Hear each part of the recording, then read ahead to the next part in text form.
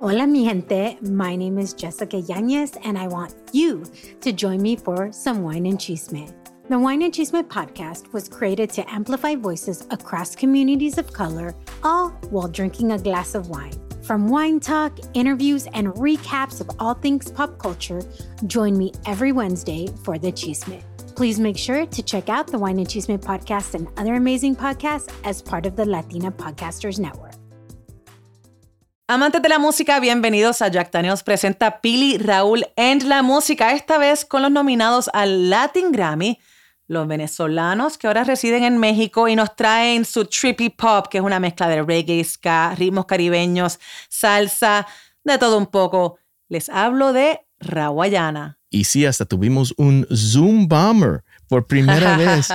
Cheo, que es el que les dio el nombre de Trippy Pop, o sea, Cheo de Los Amigos Invisibles, DJ Afro, un gran amigo de Pili Raúl en la música. También aprendemos a hacer un cóctel que se llama el Fuego Azul. Hablamos del nuevo disco, Cuando los acéfalos predominan y muchísimo, muchísimo más. Entonces disfruta este episodio. Jack Daniels presenta Pili Raúl en la música con Rawayana.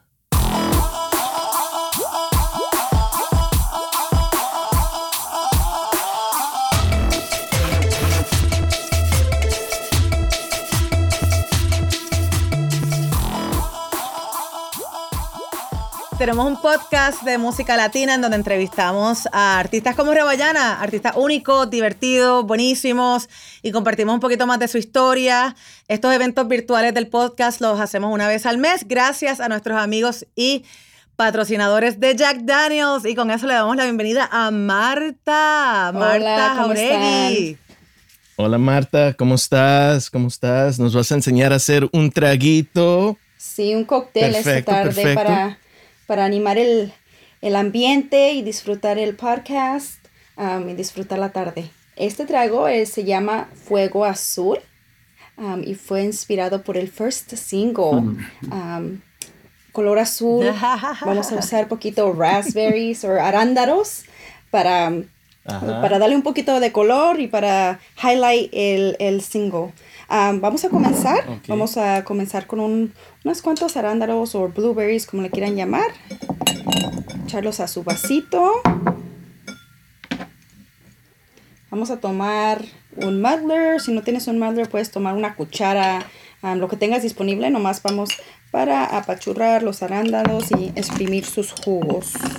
Continuamos con una onza y media de Jack Daniels.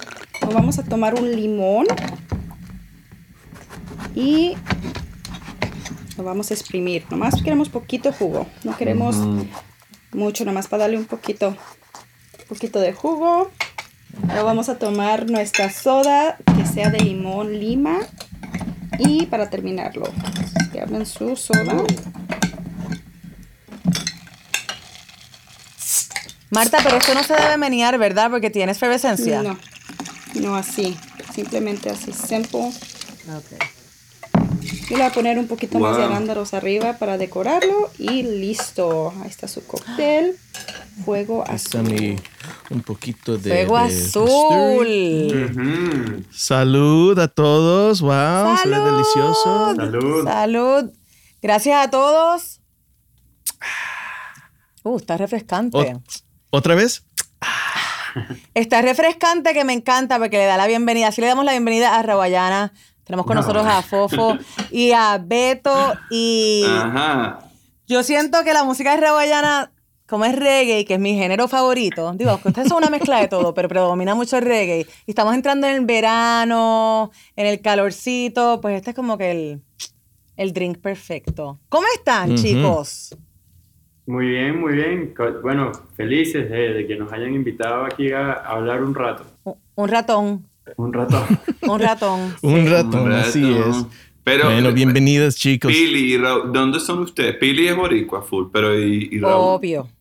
Yo soy nacido en Los Ángeles, pero de familia mexicana. O sea, del norte, lo que es Empalme, Sonora. Empalme, Guaymas, Hermosillo, esa área. Pero sí nacido aquí, pero por eso medio pocho y Tú sabes, a veces no me salen bien las palabras, pero ahí vamos. Te queremos igual, Raúl, te queremos igual. Gracias. I feel the love.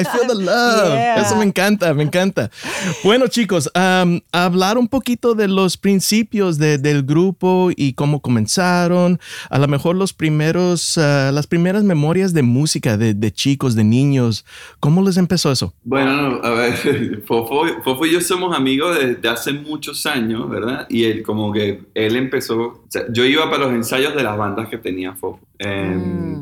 Y luego como que empezó en nuestro entorno en Caracas una movida de bandas de rock y de lugares alternativos en donde podíamos como ir a tocar distintas, ¿sabes? Ya existía como una especie de movimiento que estaba sucediendo.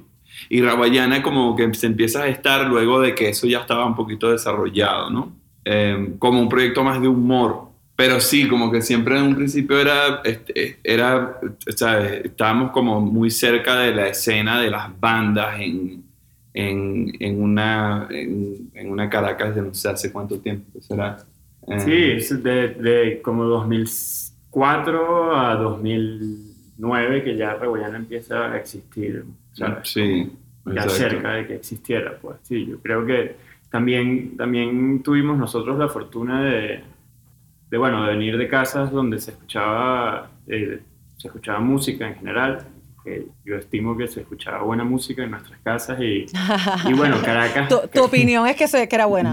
Bueno, sí, o sea, comparado con lo que uno de repente se entera que escuchan en otras casas, como que el playlist que le decían las chatarritas de mi papá, ahorita en retrospectiva resulta que eran una super música, ¿no?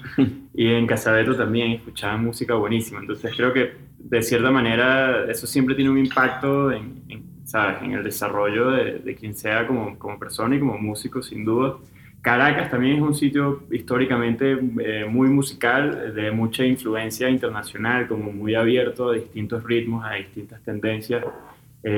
Toda la vida, por un tema geográfico y contextual, hemos sido como un puerto de entrada de muchísimas culturas, ¿no? Entonces, como que, no sé, que creo que crecimos en un entorno propenso para que nos interesara el tema de la música de una u otra manera y bueno, creo que más adolescentes también, ¿sabes? Los típicos que estaban en el grupito de los que sacaban una guitarra en la fiestica, en la reunioncita, ¿sabes? Nosotros estábamos ahí coleados siempre. Hace poco, después de un montón de tiempo, hice como un listening session del disco que vamos a sacar con el papá de Tony, que la familia del bajista nuestro es como en esa escena eran como una casa muy musical, ¿sabes? Que el papá que tiene la colección de discos, que tocó en proyectos importantísimos, que tocó con nosotros al principio, era como una familia súper musical y eso creo que también fue así como algo importante en nuestro desarrollo como chamaquitos, pues, ¿no? De empezar a escuchar. Eso sí era tipo de todo tipo de música, ¿sabes? Hoy día el papá de Tony está en Spotify como DJ Brother y tiene unos playlists que tú, o sea, es tipo, me decía, brother, se lo estoy dedicando a mi nieto. Y cuando escuchas el playlist es una locura brutal, ¿sabes? DJ Brother, búsquenlo.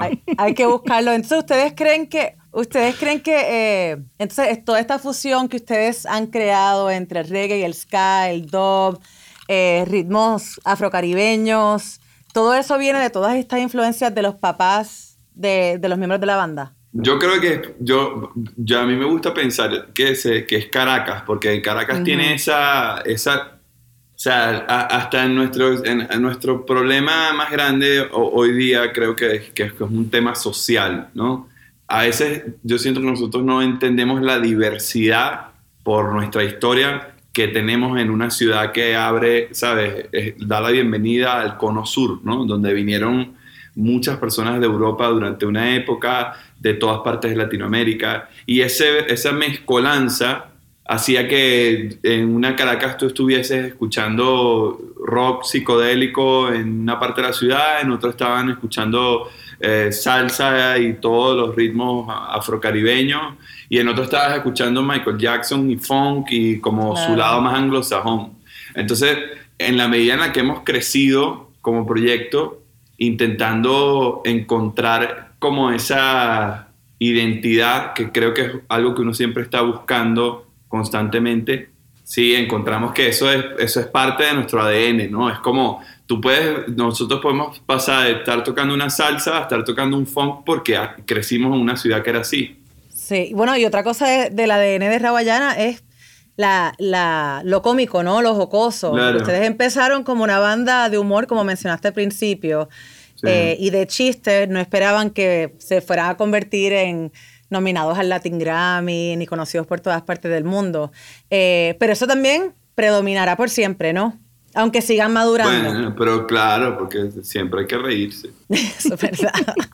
Hay que Eso mantener sí la es. personalidad. Claro, hay que reír. Y sí, se me hace difícil creer que ya han pasado 5 años, o sea, desde cuando, de veras, en KCRW estaba tocando la canción High con Apache, pero después la canción Sin Ti, y I'm all like, wow, this music is the shit, está buenísima, you know, pero estaba empezando, como hay mucha influencia de lo que es el dub y artistas como, bueno, en Venezuela, si no son salsa, son un género que es mezclado de muchas diferentes músicas, y oigo lo que es Massive Attack, Mad Professor, diferentes Kruder and Dorfmeister, que entra un poco, además del reggae, entra más del dub, pero estaban pensando ustedes, o sea, pensaban crear un sonido que es como, que tenga algo en común, que sea algo como timeless, que sea algo que siga para siempre, ese sonido de ustedes. Bueno, honestamente creo que nuestros procesos no son tan cerebrales y tan conscientes en cuanto a la trascendencia que pueda tener lo que hacemos. Creo que la música que hacemos responde más a este tema de contexto que estábamos hablando justo ahorita.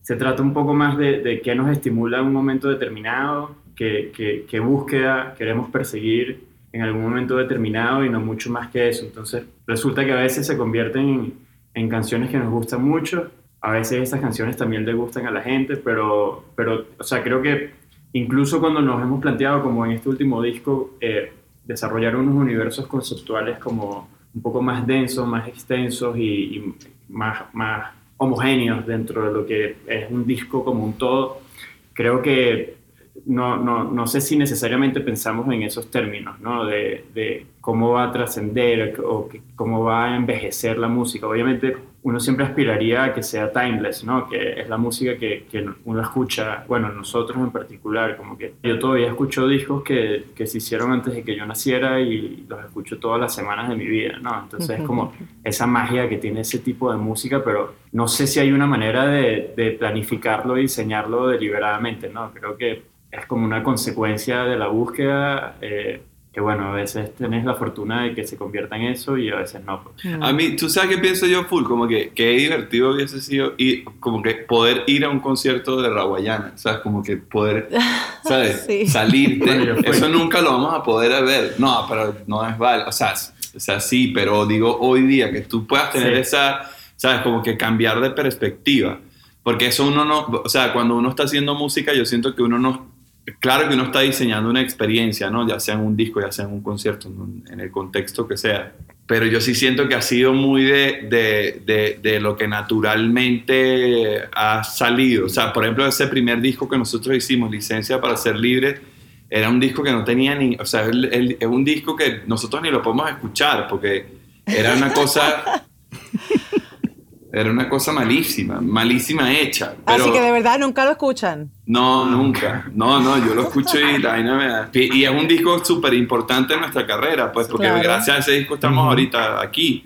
Y incluso, bueno, en mi caso personal, que ni siquiera grabé en ese disco, yo entré justo cuando se estaba lanzando, hay canciones de ese disco que todavía son mis canciones favoritas de la historia de la banda, solo que no en la versión de Sí, ese la disco. producción, exacto. El problema es la producción, porque claro que había algo ahí. Entonces, yo recuerdo que en ese momento decía, ustedes están inventando como una especie, nos decían como un reggae nuevo, de que no, nosotros estamos cagando lo que debería ser el reggae. Claro, era como una mala ejecución de algo que en nuestra cabeza tenía que ser otra cosa, además. Pues yo recuerdo que nuestra búsqueda era otra cosa, pero no nos daba, ¿sabes?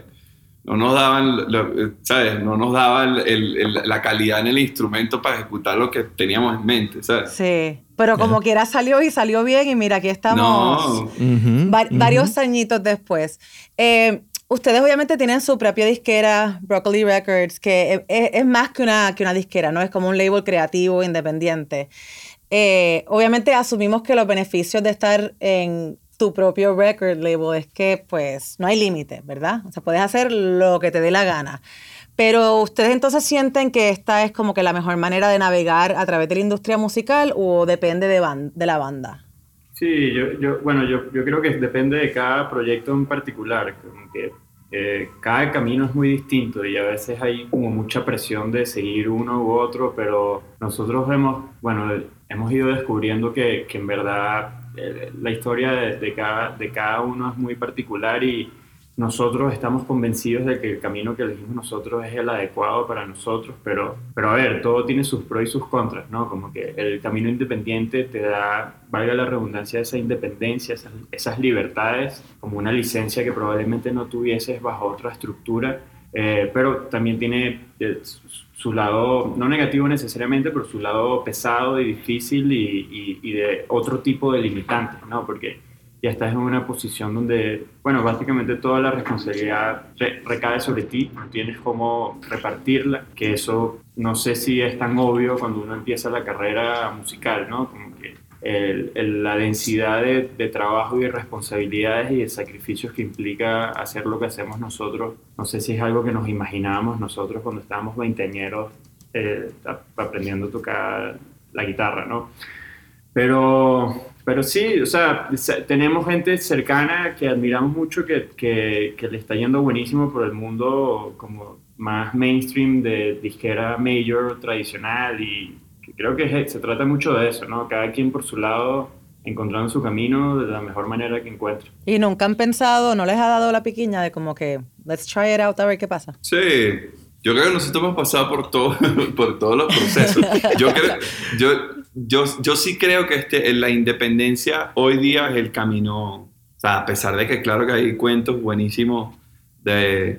Hay casos específicos y experiencias de pronto en otras, ¿sabes? Con el mundo disquero. Siento que también el mundo está incentivando hacia esta independencia, ¿no? O sea, está evolucionando hacia que tú puedas en realidad hacer una carrera con independencia artística, que es que al final ese es el problema, porque hay artistas que están con disqueras y tienen una libertad súper envidiable, ¿no? Y también hay muchos casos en donde no. Entonces, creo que es cuestión de la personalidad del proyecto y de cómo tú vas afrontando esa parte de negocio en donde tienes que también, o sea, que requiere de muchísimo tiempo y de estudio también, ¿no? Así como tienes que estar pendiente del instrumento y de la parte artística y de incentivarte, ¿sabes? Esa parte creativa, ¿no? También te tocan tus horas, cuando eres independiente sobre todo, te tocan tus buenas horas de leer industriamusical.es y enterarte de qué es lo que está pasando. Esa es mi página para que los que... Yo me entero de todo por ahí.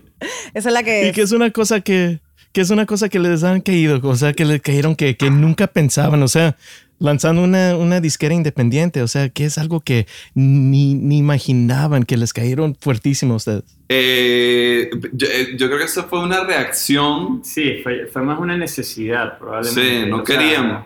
Nosotros, por un tema circunstancial de las metas y las ambiciones y cómo nos planteamos nosotros desarrollar nuestra carrera versus en algún momento determinado cómo nos percibía a nosotros la industria, la maquinaria de la industria musical latinoamericana, básicamente conllevó a que no había forma de nosotros adaptarnos a ningún modelo de estas empresas grandes, al menos en algún momento. Entonces, nos encontramos en una situación en la que la única manera de nosotros poder desarrollarnos y, entre comillas, competir en un mercado era haciendo todas las gestiones del lado empresarial nosotros mismos. Entonces, de ahí nace como poco a poco esta idea de tener una compañía que inicialmente, teníamos otros socios también, incluso de otras bandas de esa escena de las que les hablaba Beto en Caracas de hace 15 años.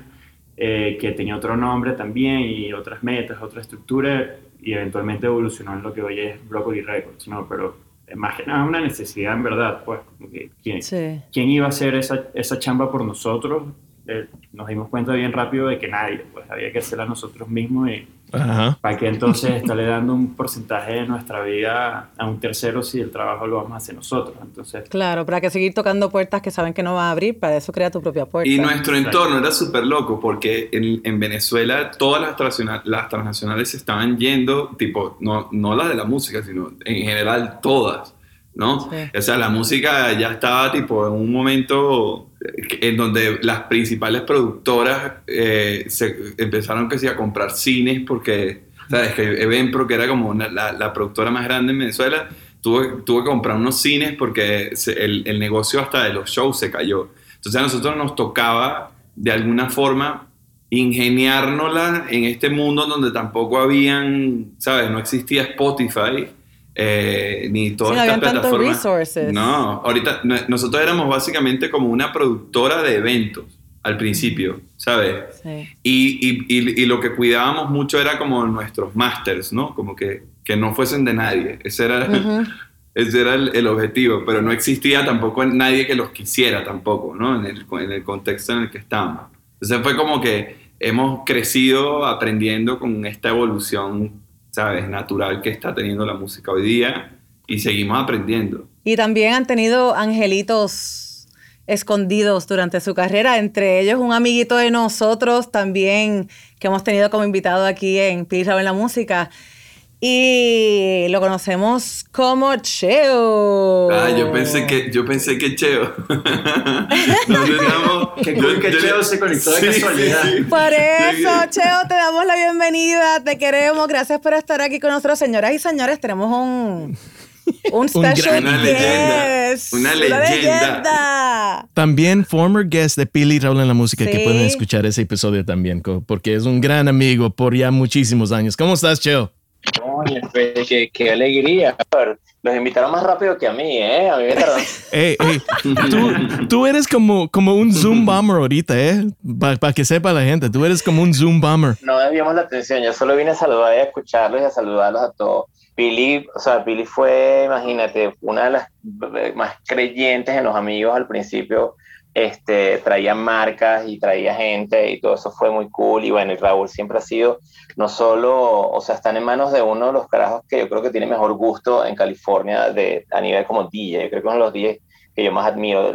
Yo digo que siempre Raúl, para que los dos chicos... me estás inflando la cabeza, dude. Come on.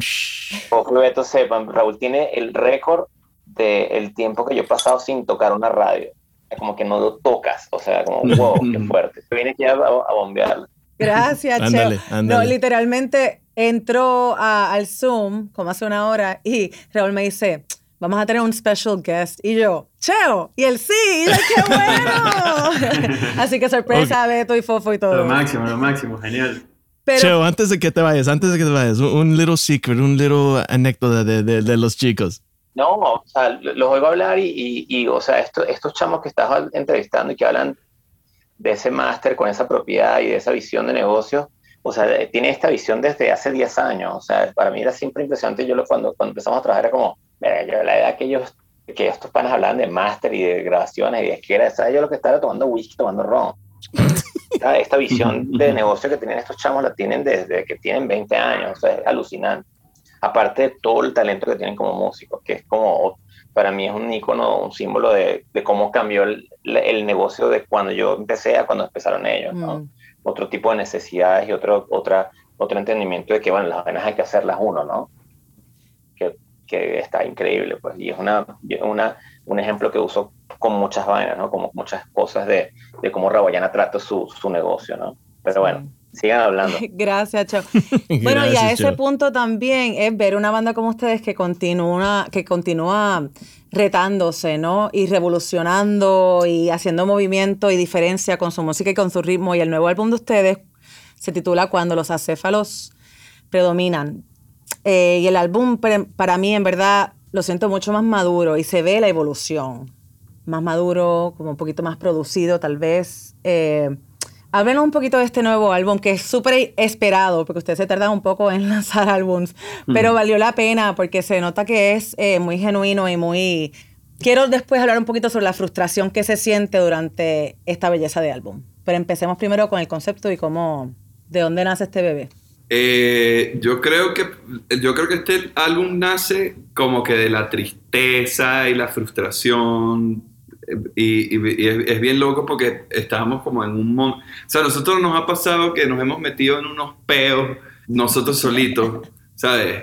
En el momento en el que estábamos, que sí, en la gira más intensa que jamás habíamos tenido, siempre estuvimos como muy conectados con Venezuela, con la gestión, ¿sabes?, cultural, de no perder el espacio o lo que significa el encontrarte en una calle y hacer un concierto, ¿no? Entonces, estábamos como haciendo un documental mientras estábamos de gira, o sea, entrábamos y salíamos constantemente del país, y todo eso, ¿sabes?, se fue convirtiendo en una pelota gigante que nos fue como comiendo y pisando, y llevamos como palos, como decimos nosotros, ¿no? Entonces era súper loco porque a la vez somos testigos. O sea, yo siempre, cuando hablo así, que la gente me pregunta, wow, pero y la música y lo que ustedes hacen, es raro porque uno está constantemente reuniéndose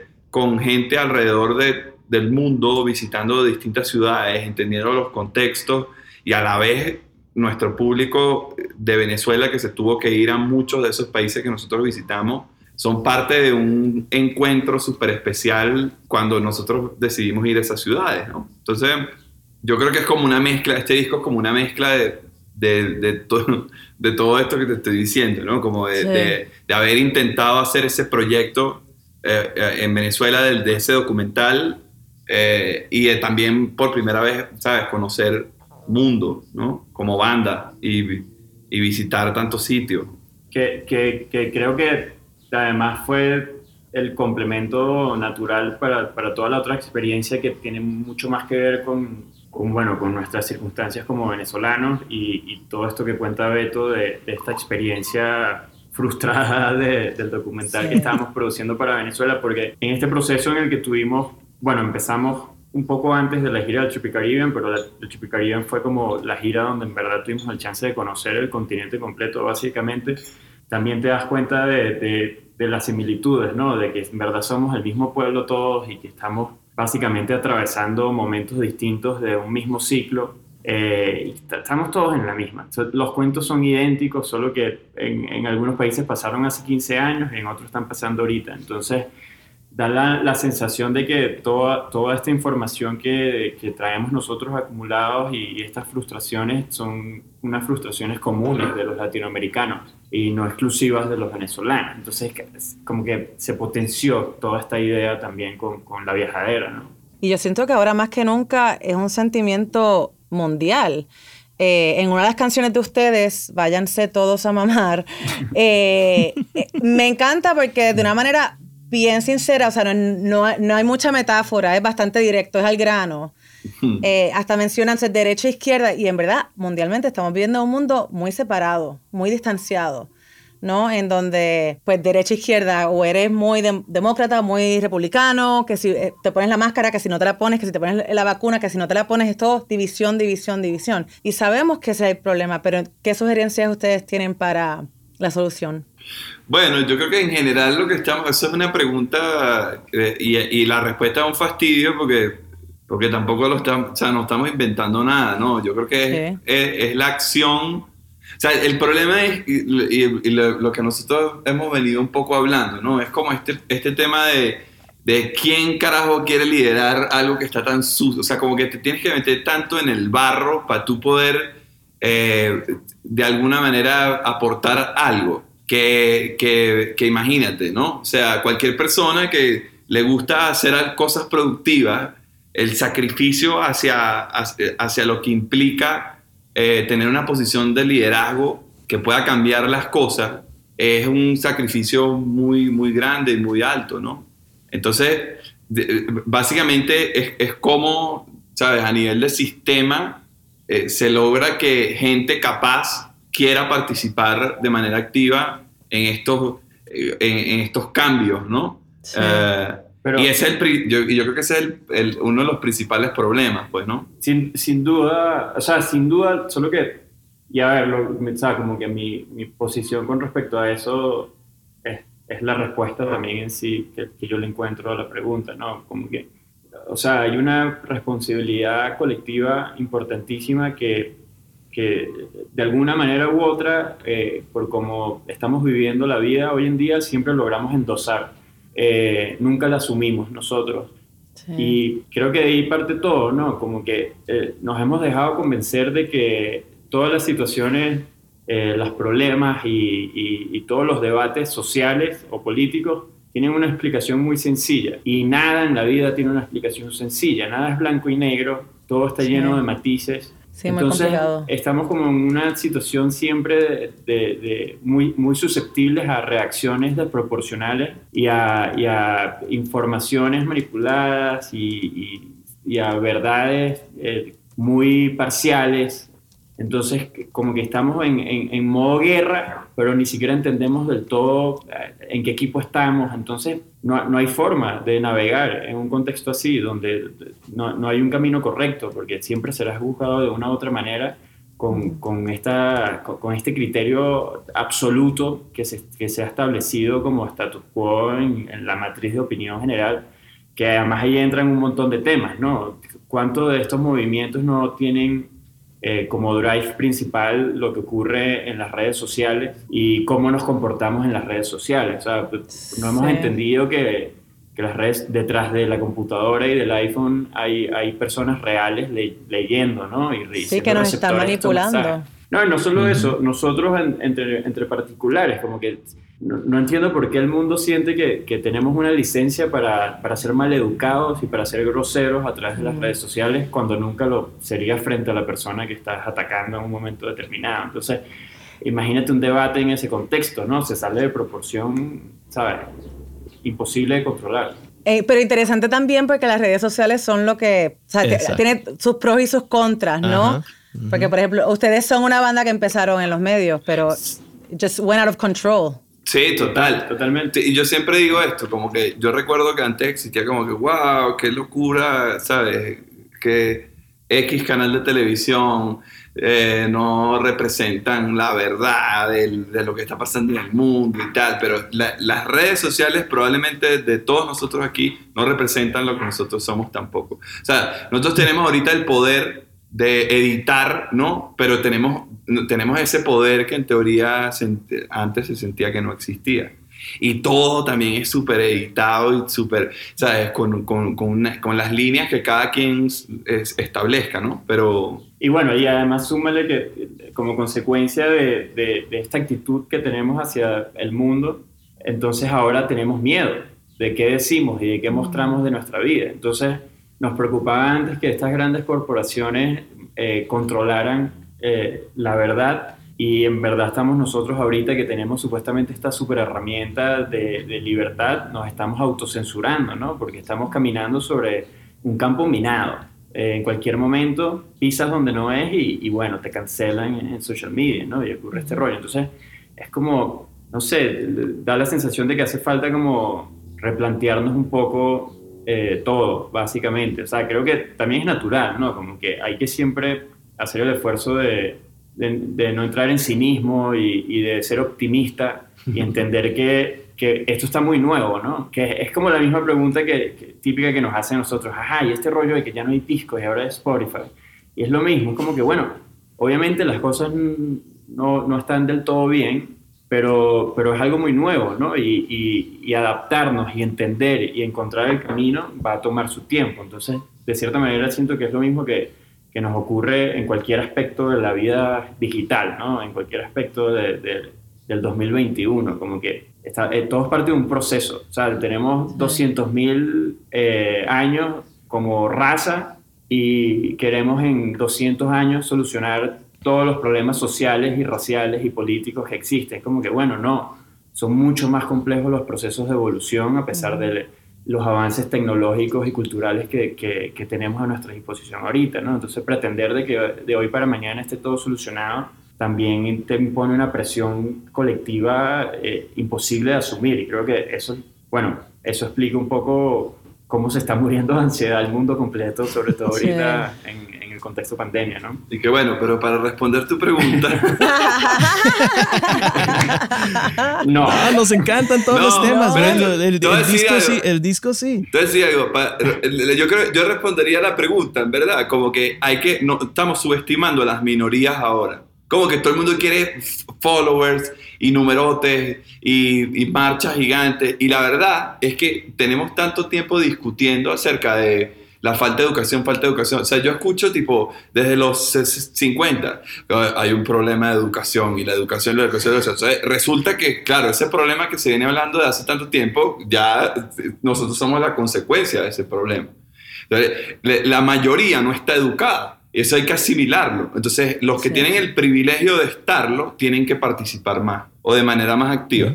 Sí, y tocando en tantos temas, pero algo me encanta de la música de ustedes y del disco nuevo, que nunca dejaron de la idea del throwback, o sea, de los principios, de lo que es el chiste y vacilando y cómo empezaron de un grupo, o sea, de veras no tomando las cosas tan serias, pero al mismo tiempo hablando de estos temas y hasta con la canción Double Cheese and Bacon y todo eso. Yeah. Sí, total. Es que, a ver, creo que o sea, de nuevo, vamos a siempre hacer como laps por las ideas centrales.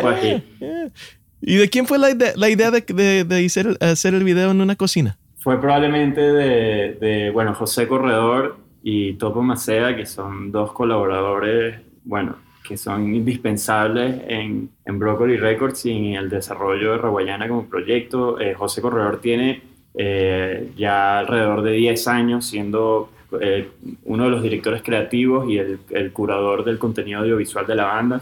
Y también fue un tema circunstancial logístico por el cual terminamos en unas cocinas, pero sí, desde el principio, desde que nació la idea de la canción, se había discutido que, ambientáramos, desarrolláramos el concepto a nivel de videoclip en algo que tuviese que ver con el tema de las hamburguesas, ¿no? Con el tema de la cocina. Entonces tuvimos la suerte de encontrar ese espacio que nos encanta cómo se ve, es como un contraste curioso que todavía no entiendo del todo cómo hicieron para que se viera tan bonito, porque en verdad es como una cocina industrial. Pero se ve bien bonito. Y la voz de ella también ayuda mucho. Como Sin que duda. ese feel, como makes it a little bit more feminine también. Sin duda. Yo siento que Ire es nuestra... Nosotros le tenemos todos nuestros chocolates a Ire. Pues la verdad que lo felicito, porque cuando los acéfalos predominan está súper lindo. Es un viaje musical. Tengo una amiga que cuando la escucha, Loren, obviamente, dice que siempre que la escucho lloro. Y entiendo por qué. Y ojalá que la gente lo abrace y le encante, porque siento que es, por el momento, una de las mejores producciones de ustedes. Y tenemos al productor aquí, por favor. Está ahorita en el Excel, pero... en ICQ. Exacto. Pero sí, no, demasiado cool toda la experiencia con este disco.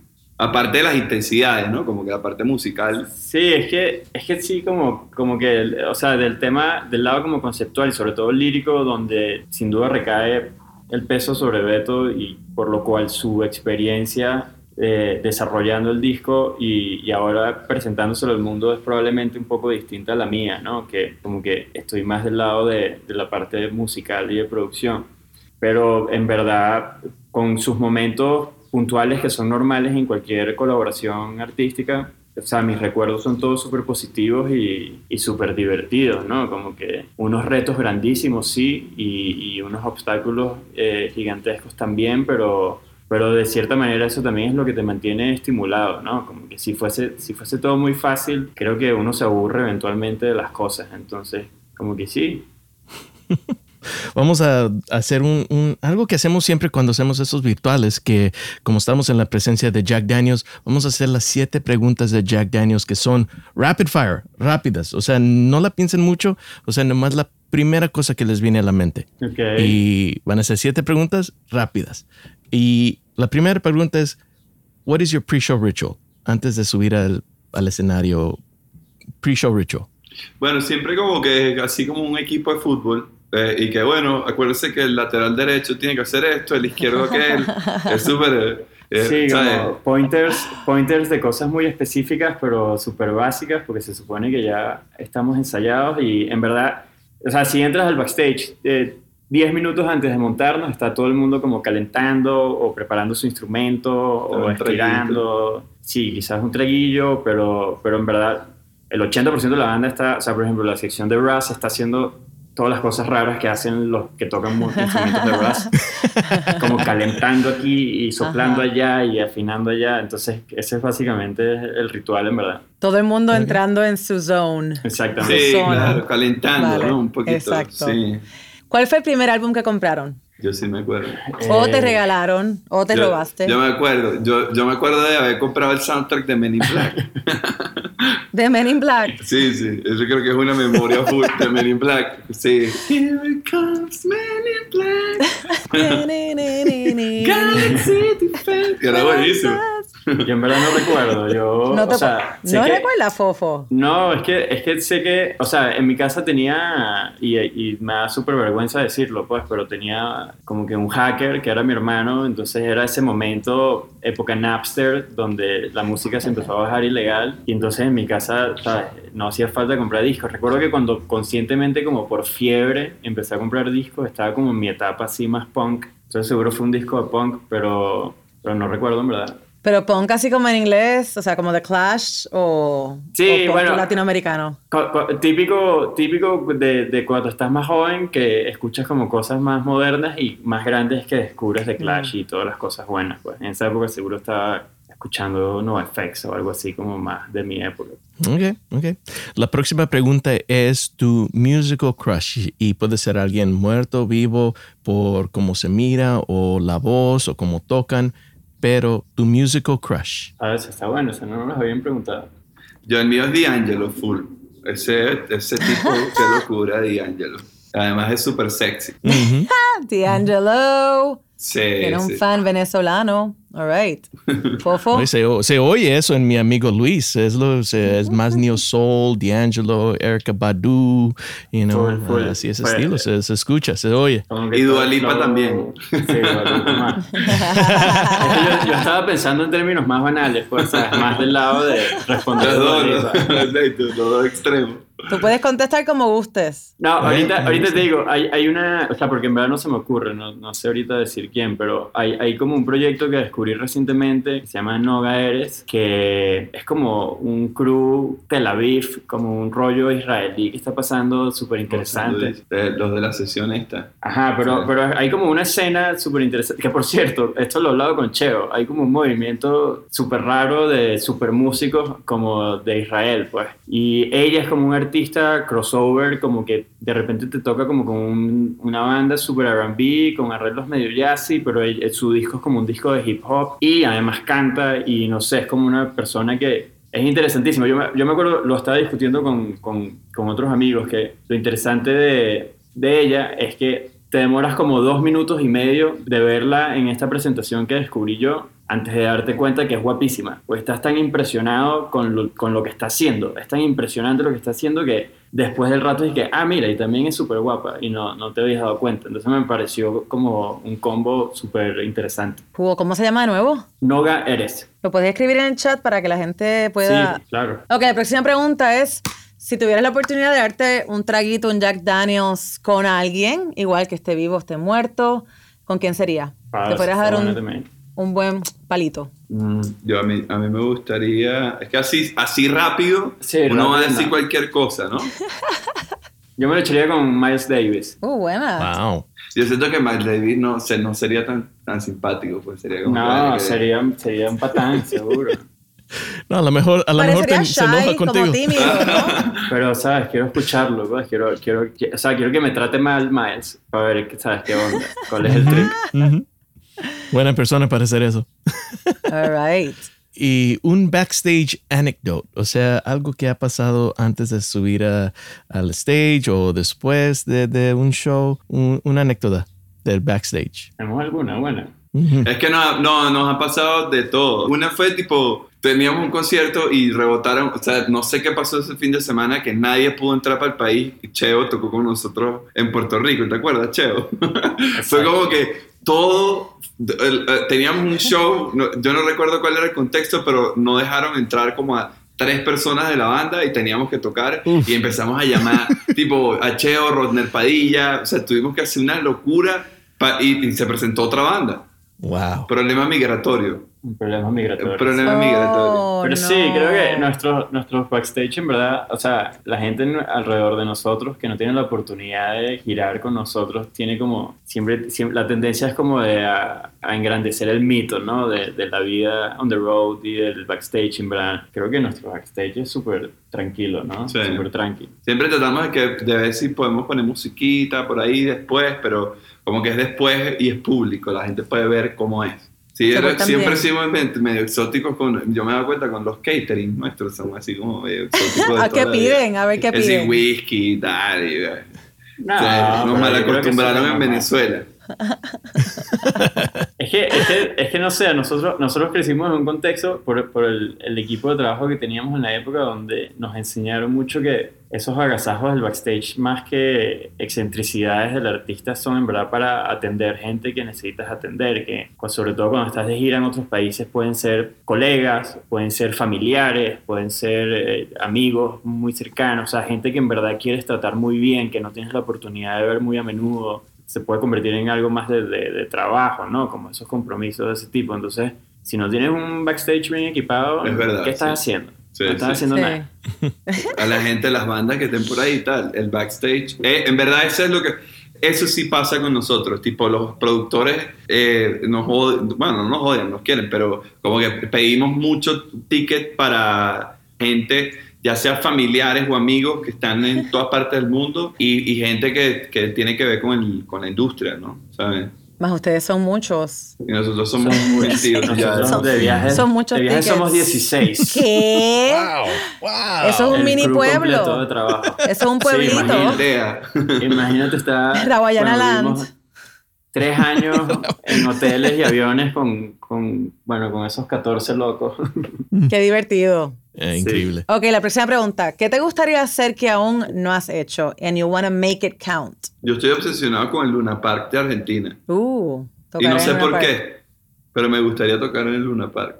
Ok. Wow, sería bueno. No sé, es que no tengo una respuesta tan buena, tan contundente. Es similar probablemente. O sea, como que puedo ir a buscar mi lista de venues donde quiero tocar, pero no sé si son las últimas metas máximas que tengo ahorita, pero sí, Luna Park está muy bueno. Y algo que no tenga que ver con música. Algo que no has hecho aún que te gustaría hacer.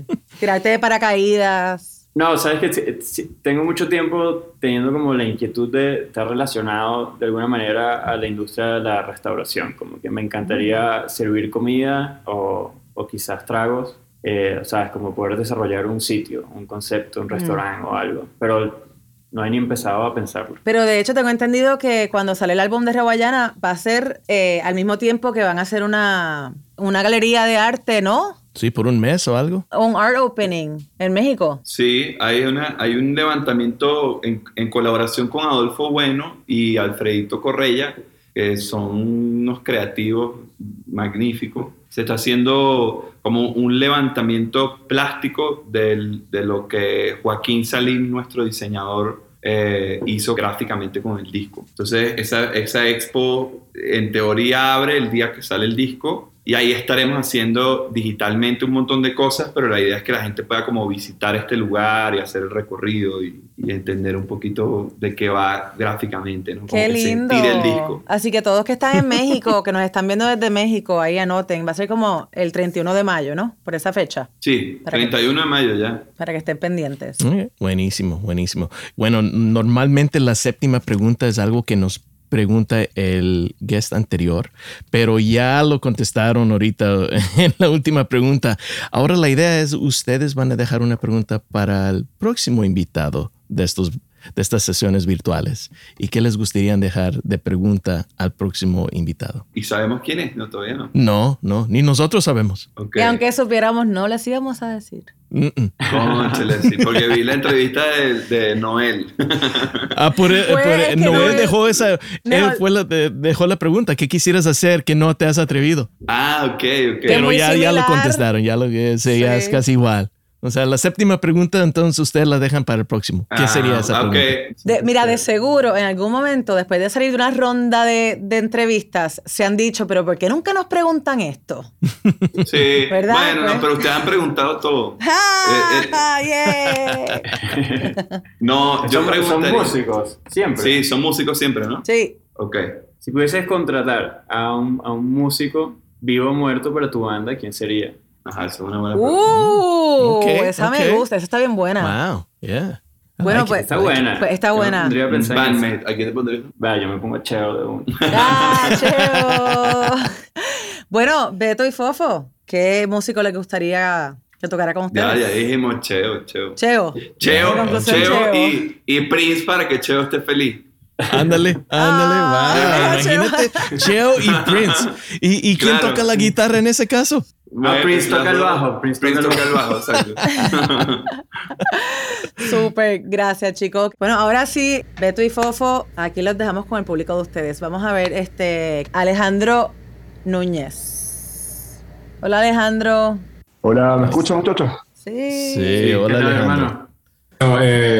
Gracias, de verdad contento por estar acá.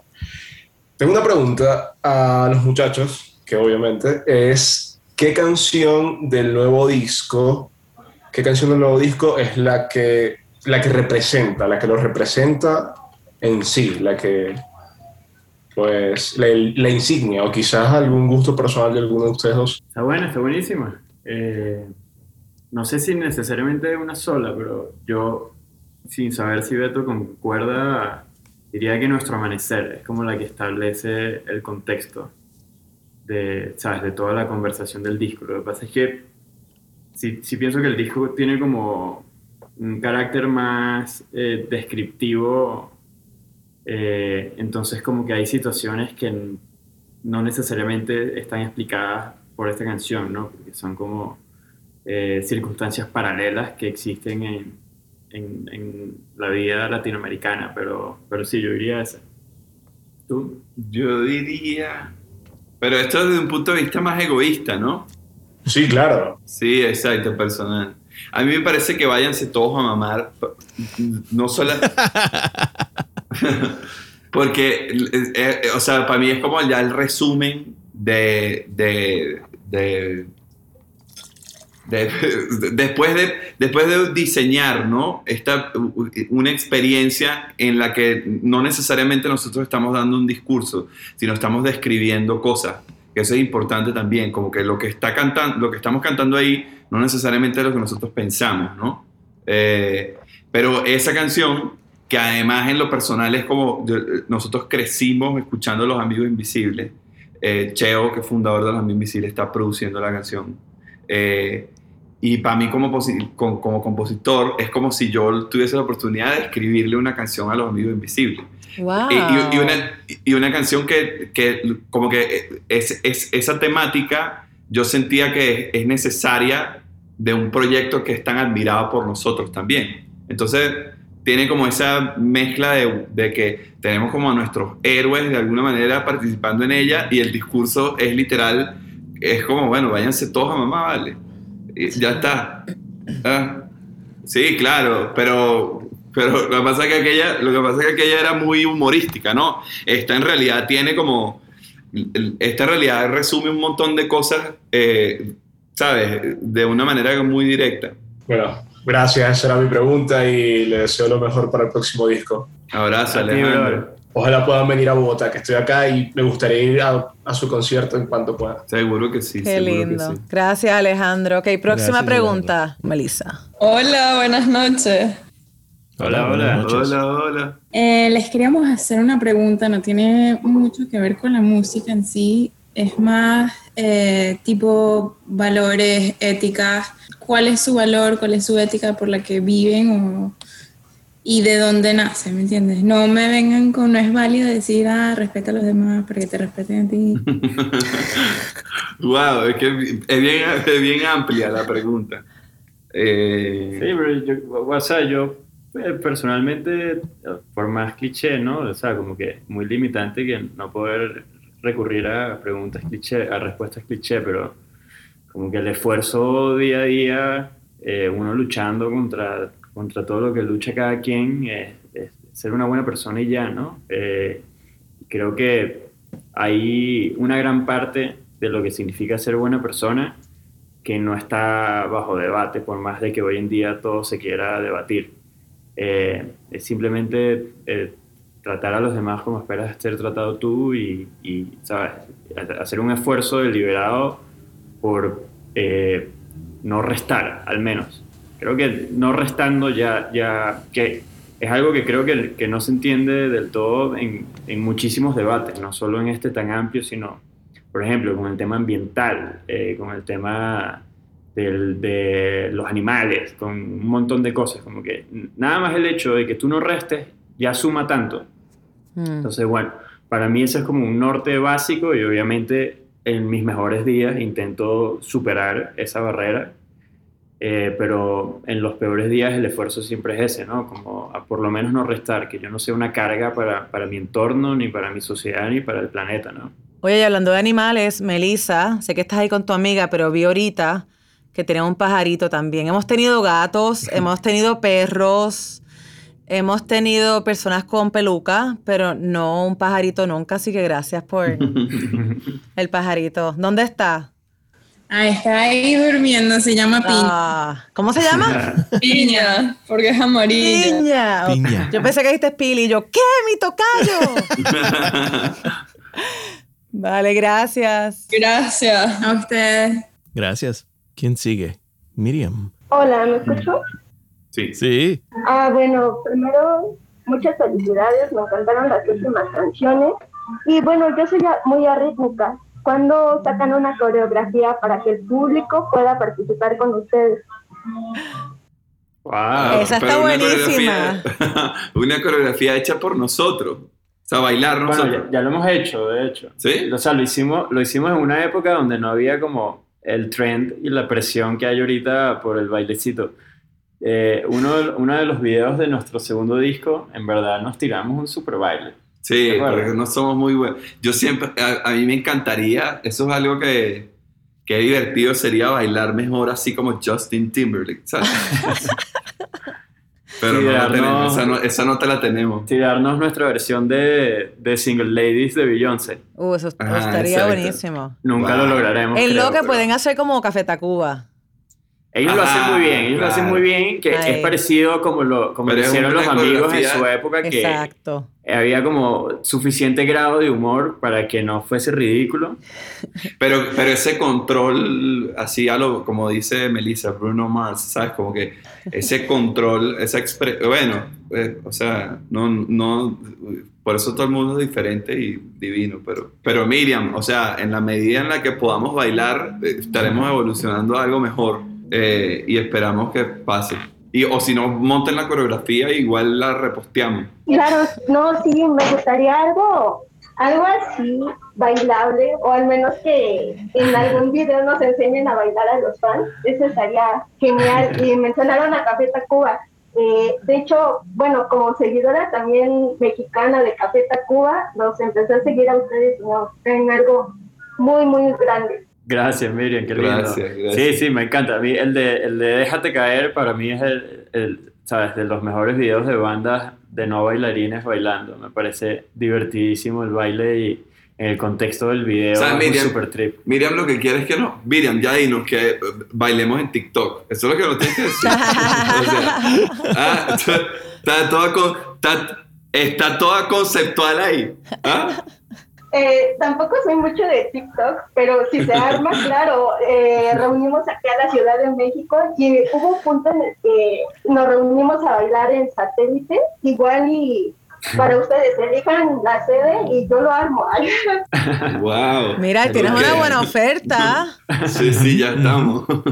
Nada más me enseñan los pasos previos y ya vemos cómo se arma.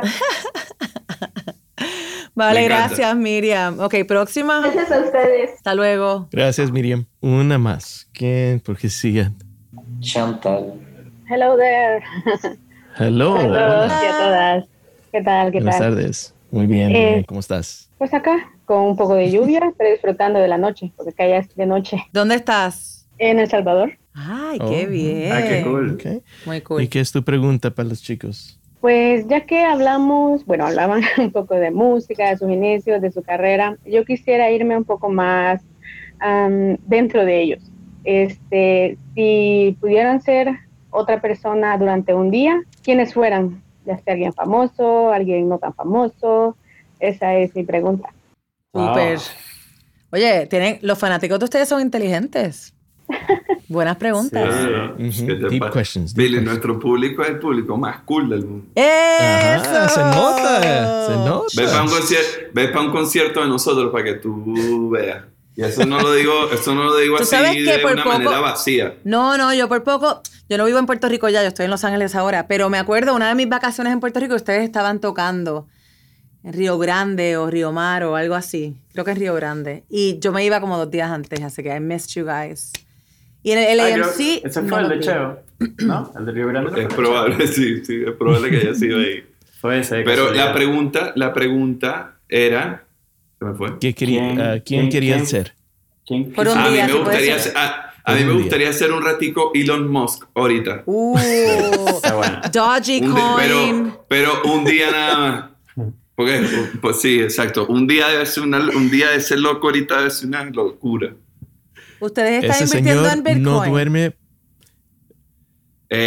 Bueno. ¿Estás en Dogecoin? Sí, no, estamos intentando. Estamos tratando en Ethereum. Yo tengo Ethereum también. Ajá. Ese señor es uno de los más ocupados de la mañana a la noche. O sea, no para ese señor. Raúl lo conoce. Y tremendo el señor. Crazy. Tremendo. Absolutely crazy. Shout out to Grimes.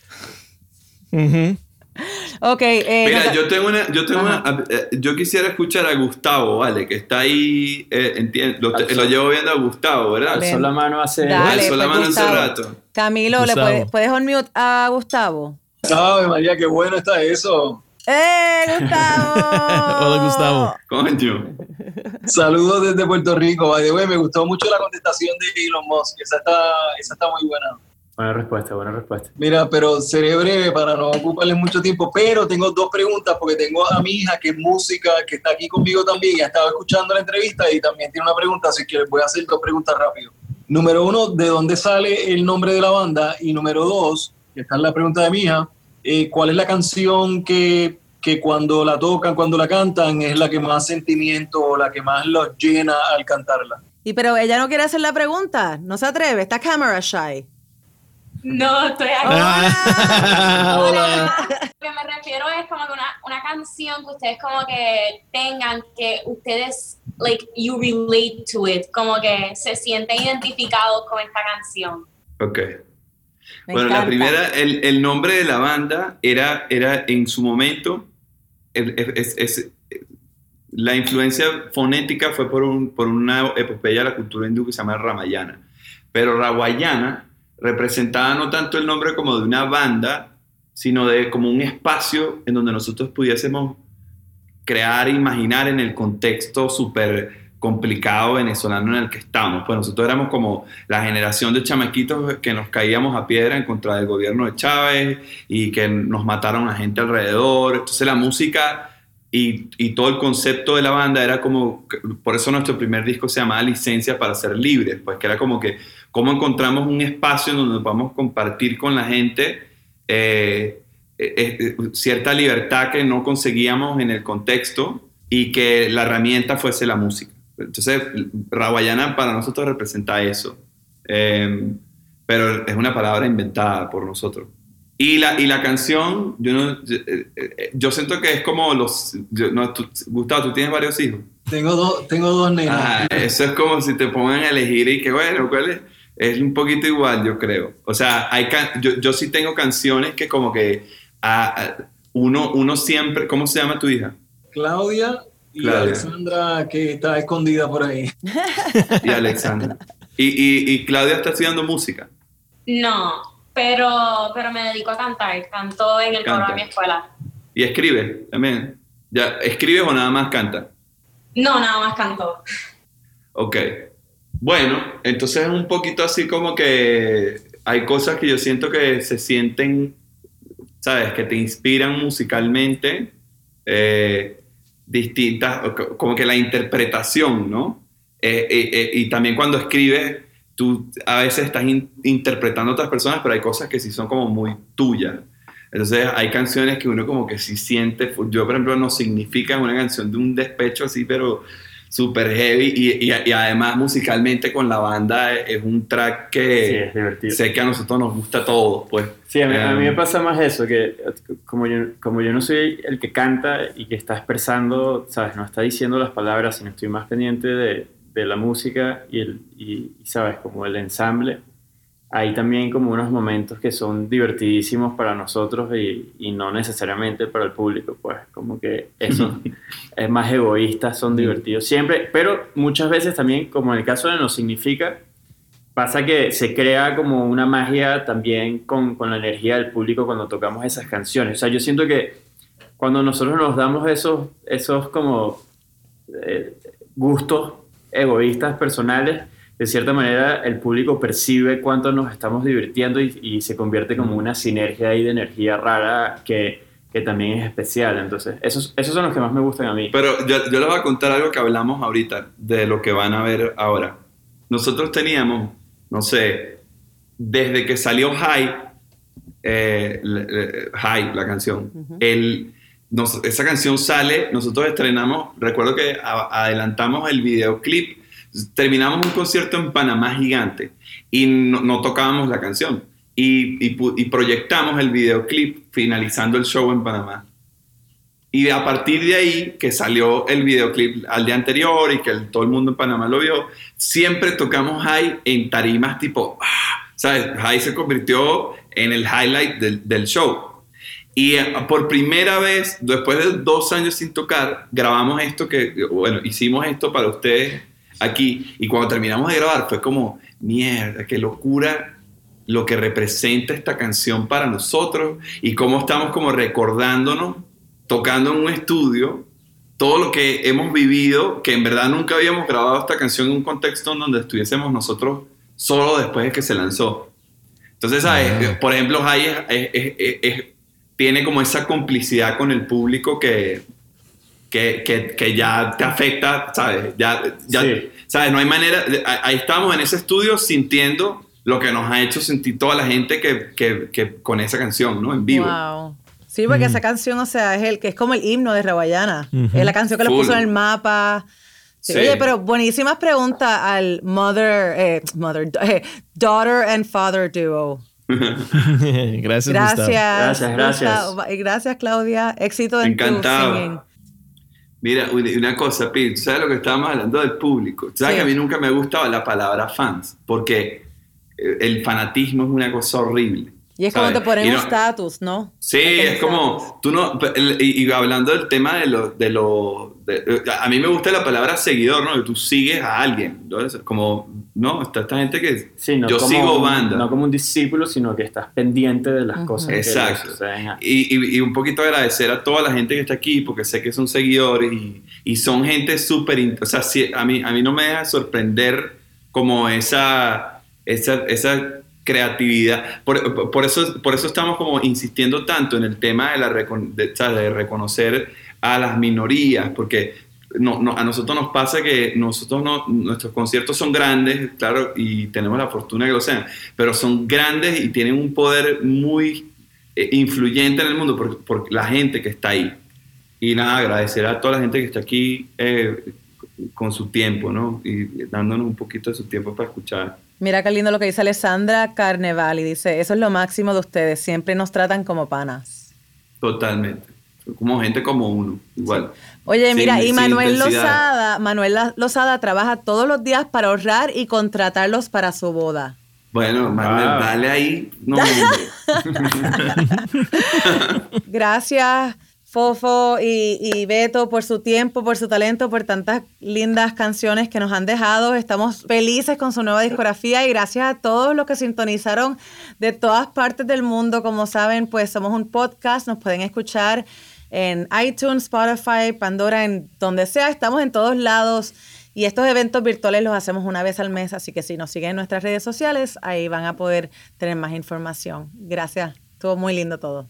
A ustedes. No, de veras, con el nuevo disco, muchísimas gracias por todo lo que hacen y lo que han hecho y lo que siguen haciendo. Raúl, Pili, gracias, la pasamos súper bien. A toda la gente también aquí agradecidos con todo de vernos, conectar aquí un ratico, creo.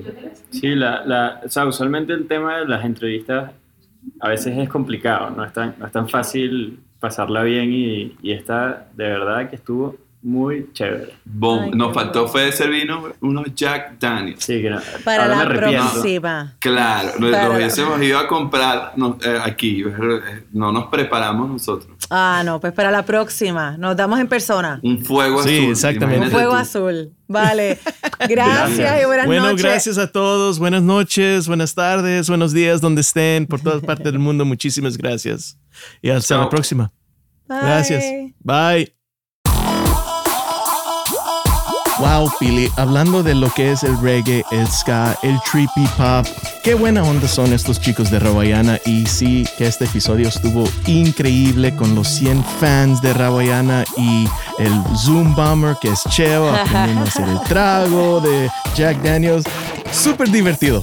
Gracias, Cheo, por esa sorpresita que nos diste y por supuesto gracias a los chicos de Rawayana por esta gran conversación y gracias a ti, fanático de Pili y Raúl en la música y también de Rawayana, por sintonizar. Recuerda que estos eventos virtuales de Jack Daniels los hacemos una vez al mes con diferentes bandas y tú puedes ser partícipe del mismo. Recuerda seguirnos en Instagram y Facebook, Pili Raúl en la música, y también tenemos canal nuevo de YouTube, así que check us out, Pili Raúl en la música, ahí podrás escuchar y también ver la mayoría de los episodios de Pili Raúl en la música ahí en nuestro canal de YouTube. Gracias y será hasta la próxima. Bye, Raúl. Bye, Pili.